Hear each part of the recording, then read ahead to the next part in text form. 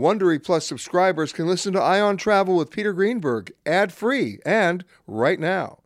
Join Wondery Plus in the Wondery app or on Apple Podcasts. This spring, if you'd rather spend time enjoying your lawn instead of trying to keep it alive, there's good news. True Green is the easiest and most affordable way to get a beautiful lawn. All you have to do is water and mow, and they'll do the rest. Weed control, fertilization, aeration, and even some things you might not even think of. They'll do all of it, while you can do literally anything else. With True Green, you can have your lawn looking as good as a putting green. That's not hyperbole. True Green is the official lawn care treatment provider of the PGA Tour. True Green offers a satisfaction guarantee, and they have a verified best price promise, which guarantees you the lowest price with no compromise on quality. You do you. Let True Green do your lawn care. Visit truegreen.com to get the best lawn at the best price with the best people guaranteed. This episode is brought in part to you by Audible, your go-to destination for thrilling audio entertainment. Whether you're looking for a hair-raising experience to enjoy while you're on the move or eager to dive into sinister and shocking tales, Audible has an exclusive collection of thrillers from best-selling authors that will keep you on the edge of your seat. Like James Patterson's first audio-only thriller, The Coldest Case. Experience stories like never before, where every chilling detail is brought to life by captivating sound design. Plus, as an Audible member, choose one title a month to make yours forever. And now, new members can try Audible free for 30 days. Just visit audible.com/WonderyPod or text WonderyPod to 500-500. That's audible.com/WonderyPod or text WonderyPod to 500-500. This is the Ion Travel Podcast with CBS News travel editor Peter Greenberg.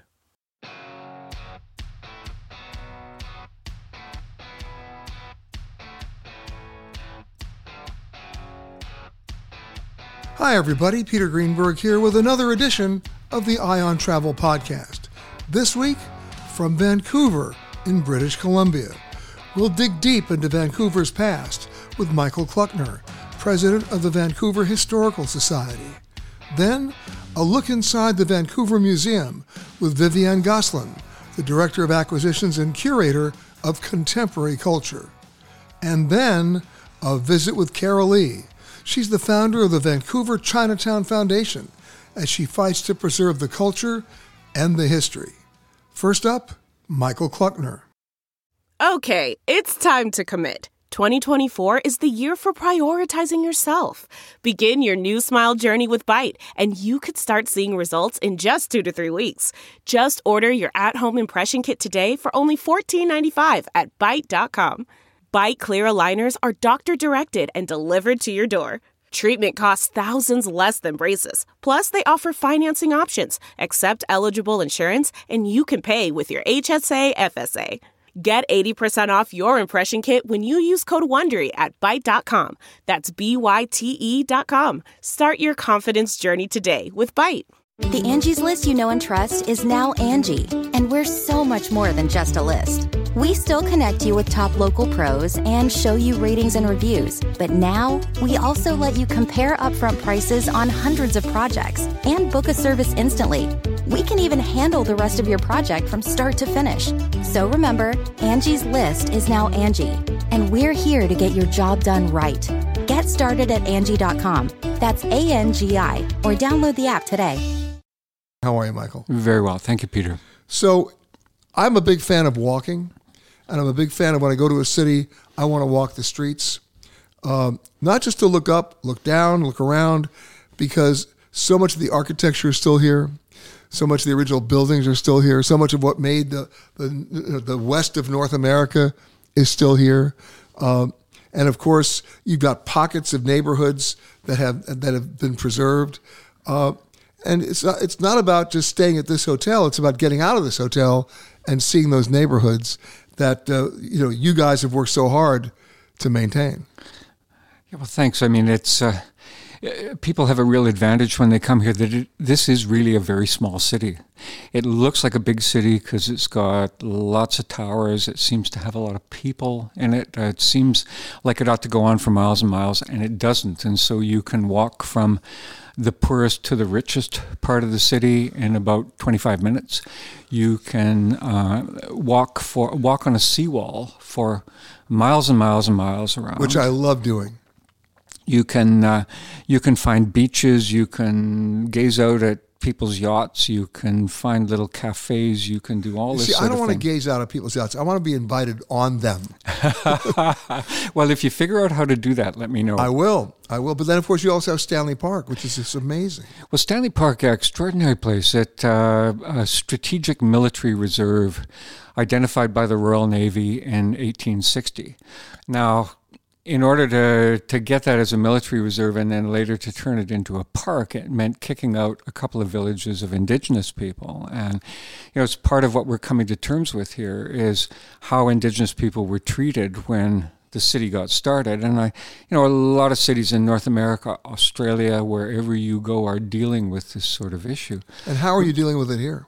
Well, in large part, there have been some pretty significant chunks of territory, land that have been turned back to the 3 local First Nations. So reparations are happening. That's right, and they are developing them in the way that they want to do. In some ways, quite controversially, because these are big projects with big towers.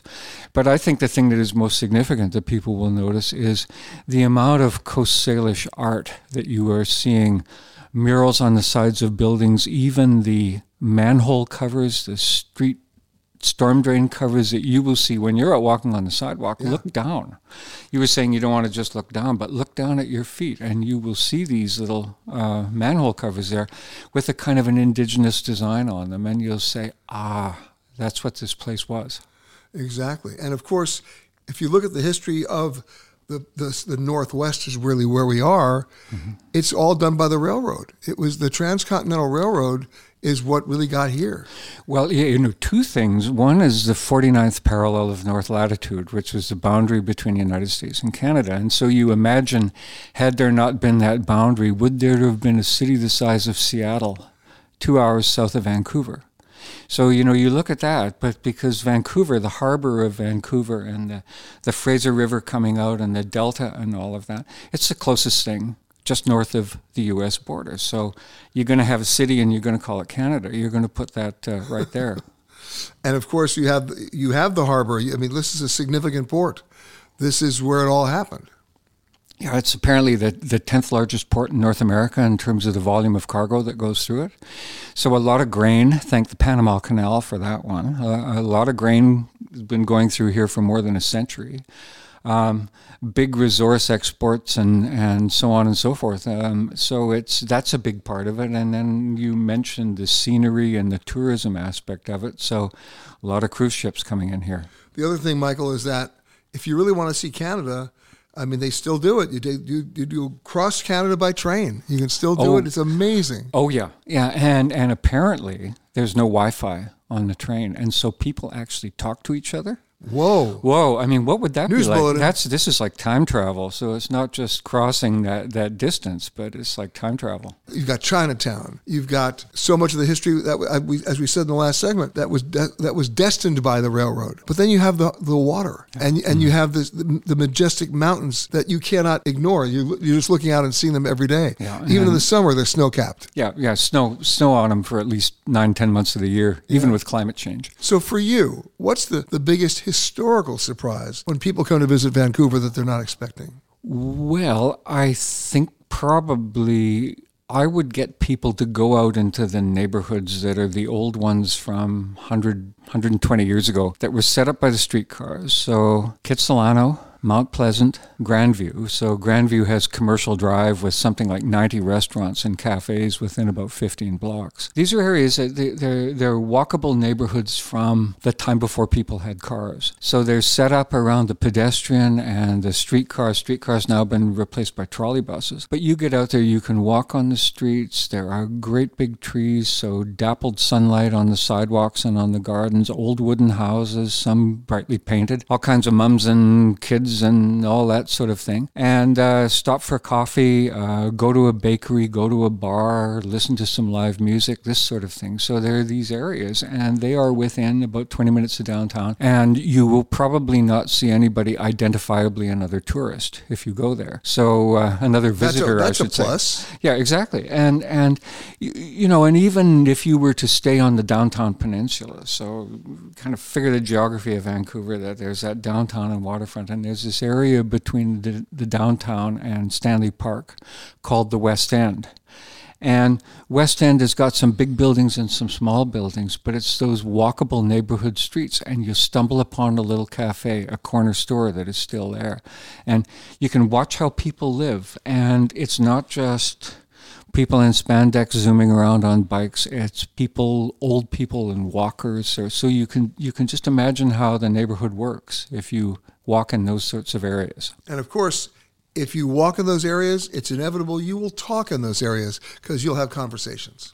And people do still smile. There are still people in Vancouver who aren't looking at their phones when they're walking.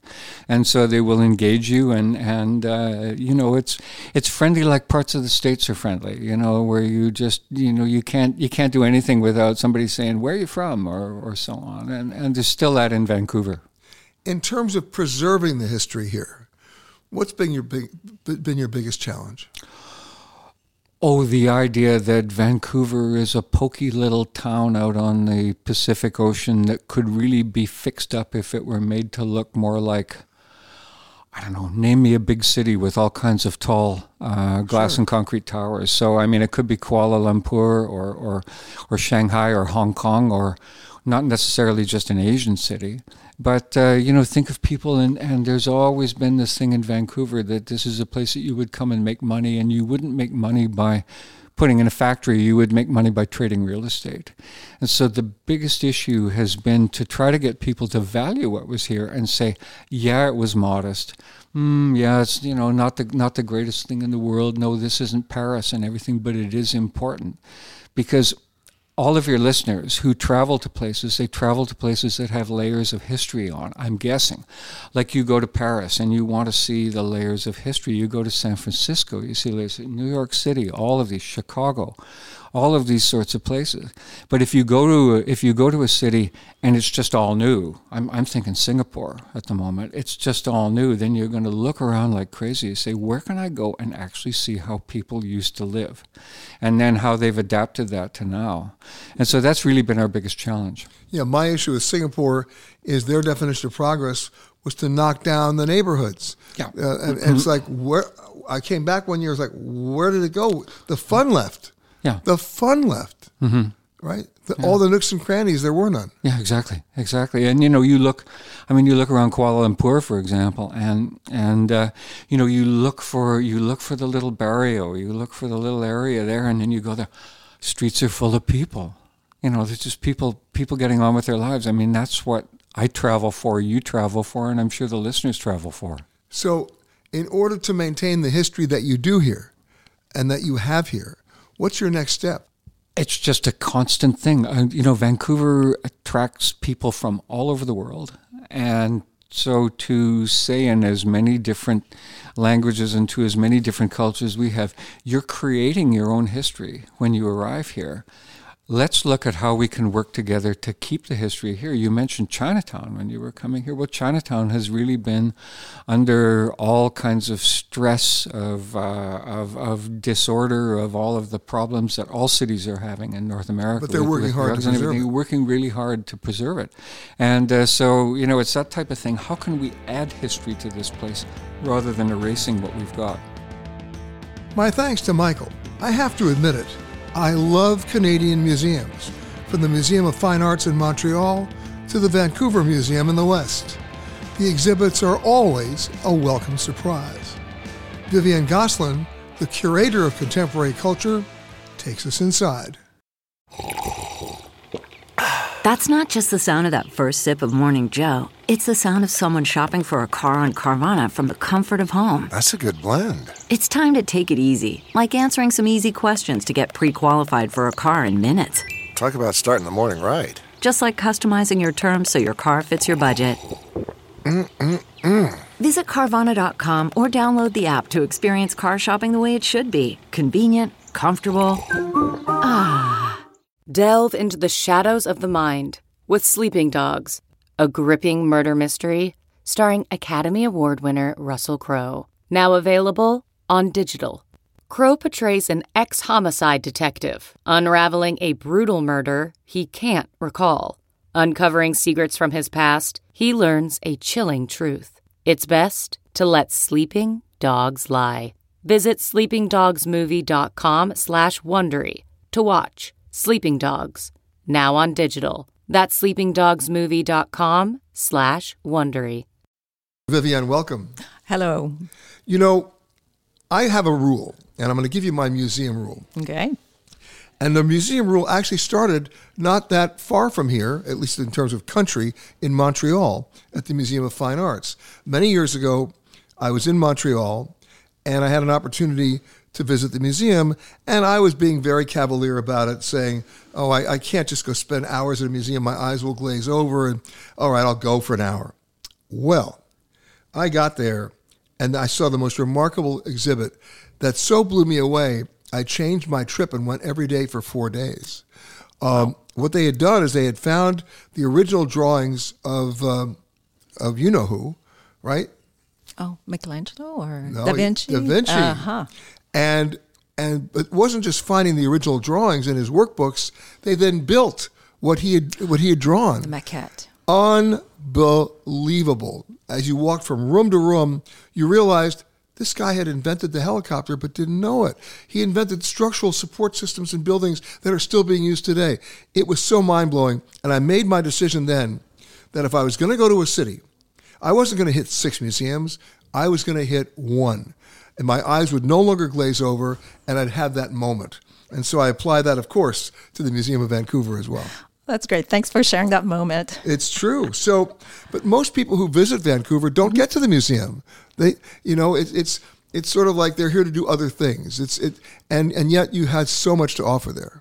Correct. I mean, Vancouver is a beautiful postcard when it's sunny, and I totally get it. People love the outdoor, and yet, like, it provides context even to the outdoor when you come into the Museum of Vancouver. Now, that accent means you're from Quebec. Well, when you talked about Montreal, yes, this is where I'm from. I came to BC a few decades ago. Why British Columbia? Well, I think like most Quebecers, when you're a summer student, you want to come to British Columbia and plant trees. I landed in Vancouver and fell in love with the city and decided that I would not plant trees, but I would actually spend the summer in Vancouver, get to know the city, go to the Museum of Vancouver. There you go. And yeah, I haven't looked back sincerely. I was doing grad school at the time and transferred everything, and so I could settle in Vancouver. And by the way, the museum, over 100 years old, started in 1894. Correct. Right, and it's grown. Yes. So, like many museums from the 1800s, it grew from like a small historical society with, educated people with money, with means to travel. They would go out in the world and bring back gems and trophies and natural history specimen. And, 100 years ago, no Netflix, no TV. So that was one way. That was freedom. Yeah, freedom. Great. People focused at the time. They were able to come to the museum and learn about things they would never get to see probably in their lifetime if it wasn't for seeing the objects in an exhibition. Well, here's the astounding thing to me about the Museum of Vancouver. You have over 74,000 items in storage, and at any given time, you're only displaying like 5% of them. Yeah, this is the story of many museums, and partly because of conservation, preservation. So, the idea is that we want to keep material culture well preserved for hundreds of years, and for that reason, it has to stay in the dark, in climate control environment. So we get to see it when we have, we want to tell a story, provide context, and then these objects emerge. You just said the magic word: provide context, right? Because if you don't understand the context, you'll never understand what you're looking at. Correct. Yeah, so documentation, cataloging of objects is super important. And storytelling. Storytelling and revisiting, right? Like what an object meant 100 years ago doesn't mean the same. Give me an example. Well, so history is about the past, but really it is about contextualizing the present. So the kind of questions that we ask of objects is different, right? So at the time, for example, there was a lot of collecting political and military history. It was a lot about white men doing... Oh, say that again. White men. It's the history of white men. Well, there was a lot of that. Yeah. And then, so again, so there were a lot of things that weren't collected. We have gaps today as well. 100 years from now, people will say, why didn't they collect this or that, right? But at the moment, we're kind of revisiting those collections, asking new questions, asking new people to look at those objects. You see, I would like to open a museum called It Seemed Like a Good Idea at the Time Museum. Oh, yeah. Actually, I would love to visit that museum. I'm the curator, by the way. It's called My Wife Telling Me to Get Rid of All the Stuff I Just Keep Collecting. Yeah. But when you're the curator of contemporary culture, define that to me. Okay, so again, it's to provide context. So we're living in this beautiful city, and we want to understand, for example, the urban planning behind it. We want to understand, I don't know about you, where are you coming from, but social housing is a big thing. Food security, I heard you talking about food insecurity. So we're talking about some of the sources of some of the problems that are shaping our city. It's also about, like I was just mentioning, making space for voices that haven't been heard before. So we opened a few months ago an exhibition that was kind of looking at the diasporic story of the Chinese immigration, right? So we had some objects in our collection, but we also actively collected what knowledge holders in the community told us to collect because it was significant for them, and we didn't see that. Now you have an exhibit there called That Which Sustains Us. Correct. That Which Sustains Us looks at the changing relationship people have with the forest. Assuming there's still a forest left. Correct. Thank you. Yes. So we know that Greater Vancouver is now like the biggest, largest clear cut in British Columbia, but it was a huge forest prior to European settlement. Large, dense forest full of Douglas firs, red cedar, your typical rainforest. A forest that had been managed for thousands of years. And in the 1860s, we had the first kind of arrival of Europeans wanting to, establish themselves, but mostly looking at the forest as a potential resource. And essentially, the wood was harvested to build buildings around the world, really. And so it's that relationship that if you don't figure it out, you lose it. Correct. So, I mean, the big story behind that is your worldview and how you relate to nature will determine how you treat nature. So if you treat nature as an extension of your family, you won't hurt it. You'll take care of it. If you see nature and forest as a commodity, well, it makes total sense to cut it and sell it, right? I hope not. My thanks to Viviane. Now, to understand Vancouver, you really must appreciate the Chinese influence and the fight to preserve that culture. Carol Lee, who runs the Vancouver Chinatown Foundation, is on the front lines to maintain, restore, and most importantly, preserve this amazing part of the city's history. Carol, welcome. Thank you very much for having me on your show.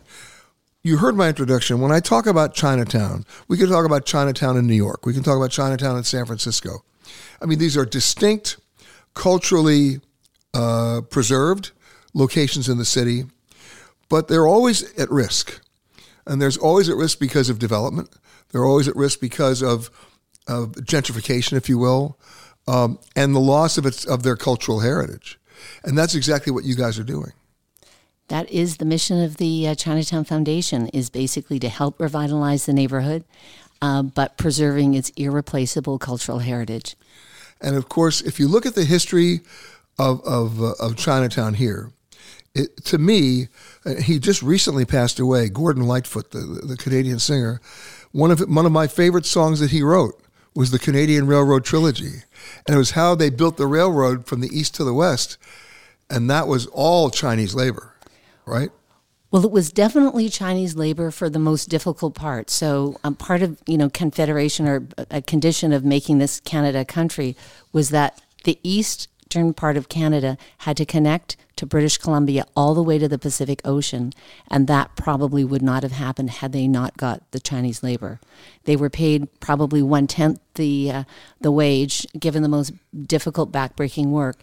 And but the thing is that after they completed this incredible feat, they were basically kind of left on their own. So abandoned and unwanted. So the reason Chinatown started was they basically didn't have anywhere to go, and so they ended up forming a community on the sort of the banks of this swamp, this False Creek, and that's how Chinatown became. So I think that for me, this is why this particular Chinatown is a very important one, because it is the physical legacy of that contribution and sacrifice. Which continues to this day.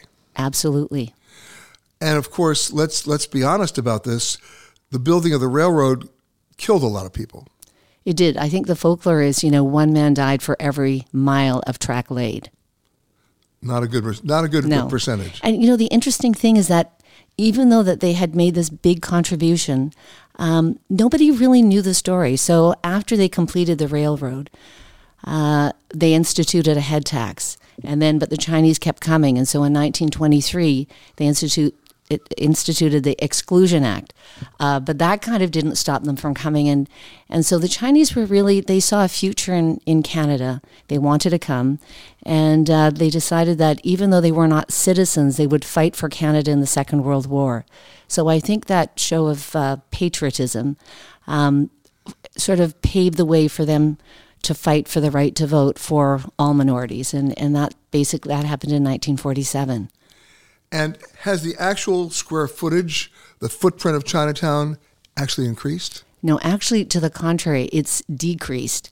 And I think what happened is that, the success of the Chinese, their ability to integrate into society, allowed them to move to different neighborhoods. Like when my father was growing up, he was born in 1933, you really weren't allowed to live outside of Chinatown. And in fact, I grew up in a neighborhood that still on land title says, no Chinese allowed. So that was in the agreements. It was in the agreements. It's still in the agreements. They haven't changed it yet, but I'm sure that this will happen. But so I think that through their success, they ended up sort of dispersing in different neighborhoods, and that's why in some ways it was a victim of its own success. So people started moving away. But it's still here. It's still here, and I think that. For me, and I don't know, I think other people might be like this as well, is that you don't realize how important something might be until you're at the risk of losing it. And I think that we were on the verge of losing Chinatown, and a lot of people from the city, Chinese and non-Chinese, who had grown up here, said, this is an important part of the social fabric of the city, and we want to do something to save it.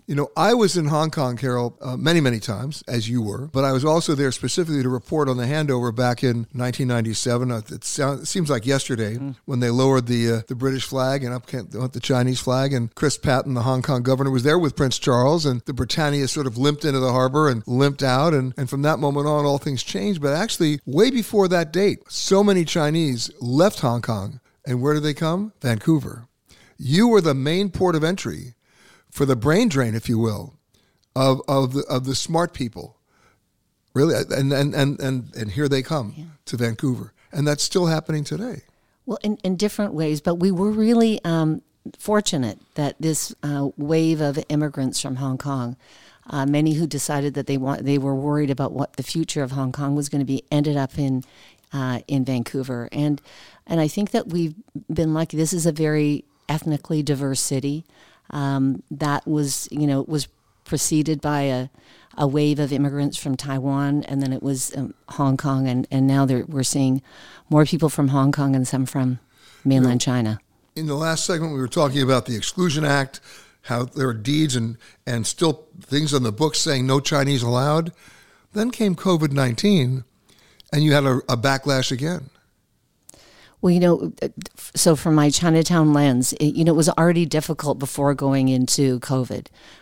Sort of the decline of business, a lot of businesses moving out. The location of Chinatown, it's right next door to a challenged area called the Downtown East Side. So it was already limping along, but COVID really exacerbated the problems with the rise of anti-Asian racism, and people, didn't want to go out, period. And so definitely Chinatown was not a place that they were going to put on the top of their list. So we were really worried about the future of Chinatown, but the city really rallied, I would say, and lots of support. And I am very excited that right now we've got an alignment from all three levels of government. So I think that the future of Chinatown in Vancouver is no longer at risk. I think it's just, how do we want it to develop? What kind of vibrancy do we want to have? Can you still preserve the legacy and the culture? Well, that's the fine line of, my business partner used to say, development without preservation is just as bad as preservation with no development. So you want to try and keep things moving, but that the anchoring in cultural heritage and legacy is so critically important. And I think that's what most Chinatowns, I think, are probably battling with, that fine line. And it's a challenge, and it is a battle. Yeah. So the question that I have to ask you, which of course, being the visitor here, is, it's going to sound so stereotypical, but do you get the best Chinese food in Chinatown? Well, there's some really good Chinese food, but if you're saying any kind of food, yes, they launched Michelin Guide. I'll tell you the reason why I asked that question. When I lived in San Francisco, and I'd walk through Chinatown anytime after 9 o'clock at night, I could hear from the second floor windows the mahjong being played, right? You could hear the chips coming down, and I figured, I got to go up there. And that's where the food was, right? You went to the second floor. Well, New York Times had an article, I think it was 3 or 4 years ago, saying the best Chinese food outside of China was in Richmond. So that is a suburb of Vancouver. And that is probably true. And I think that part of my goal is that I said within 5 years, we have to have that rewritten. Hopefully it will say the best Chinese food is in Vancouver's Chinatown. So actually, part of this revitalization effort, I opened a restaurant, so it's called Chinatown Barbecue. And my father was very, very against it. No, why are you thinking you want to open a restaurant? Sort of plagued with failure. But actually, I'm very happy. 5 years later, it is, according to Google reviews, the highest rated Chinese restaurant in Vancouver. Well, I have to tell you this, and this is going to sound, again, stereotypical. The worst Beijing duck I ever had was in Beijing. And the best was in Chinatown. Yeah. So I think that, now that there's this renewed interest, this idea that the neighborhood could be revitalized, I think we will be able to bring those kinds of businesses back into Vancouver, Chinatown.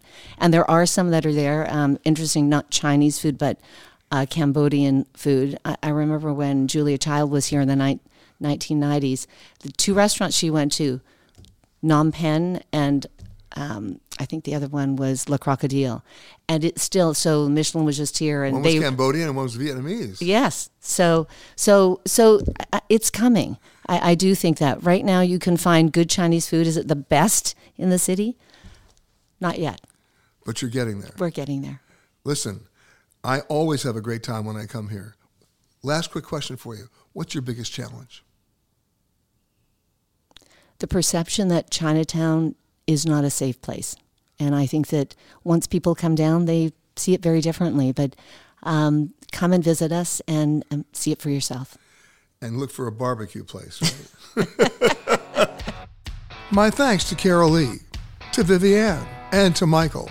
And my thanks to you for listening to this Ion Travel podcast from Vancouver. For more conversations with the world's leaders in travel, as well as answers to your travel questions, be sure to rate and review this podcast wherever you happen to listen to podcasts. And for all the breaking travel news, and the hits keep coming, you know what to do. Just log on to petergreenberg.com. The Ion Travel Podcast is produced by Amanda Morris and Anthony Protis-Chung. For more content from Peter Greenberg and the Ion Travel team, visit petergreenberg.com. Eye on Travel is a production of CBS News Radio. If you like Eye on Travel with Peter Greenberg, you can listen early and ad-free right now by joining Wondery Plus in the Wondery app or on Apple Podcasts. Prime members can listen ad-free on Amazon Music. Before you go, tell us about yourself by filling out a short survey at Wondery.com/survey. You know how to book flights and hotels. All you're missing is a tool to plan the travel experiences you'll have once you arrive. That's why you need Viator. Book guided tours, activities, excursions, and more in one place to make your trip truly unforgettable. Viator has over 300,000 travel experiences to choose from. Everything from simple tours to extreme adventures and all the niche, interesting stuff in between. So you can plan something that everyone you're traveling with will enjoy. Real traveler reviews give the inside scoop from people who've already been on the experiences you're considering. So you can plan with confidence. Free cancellation helps you plan for the unexpected. And 24/7 customer support means you can travel worry-free. Download the Viator app now and use code Viator10 for 10% off your first booking in the app. Find travel experiences for you. Do more with Viator.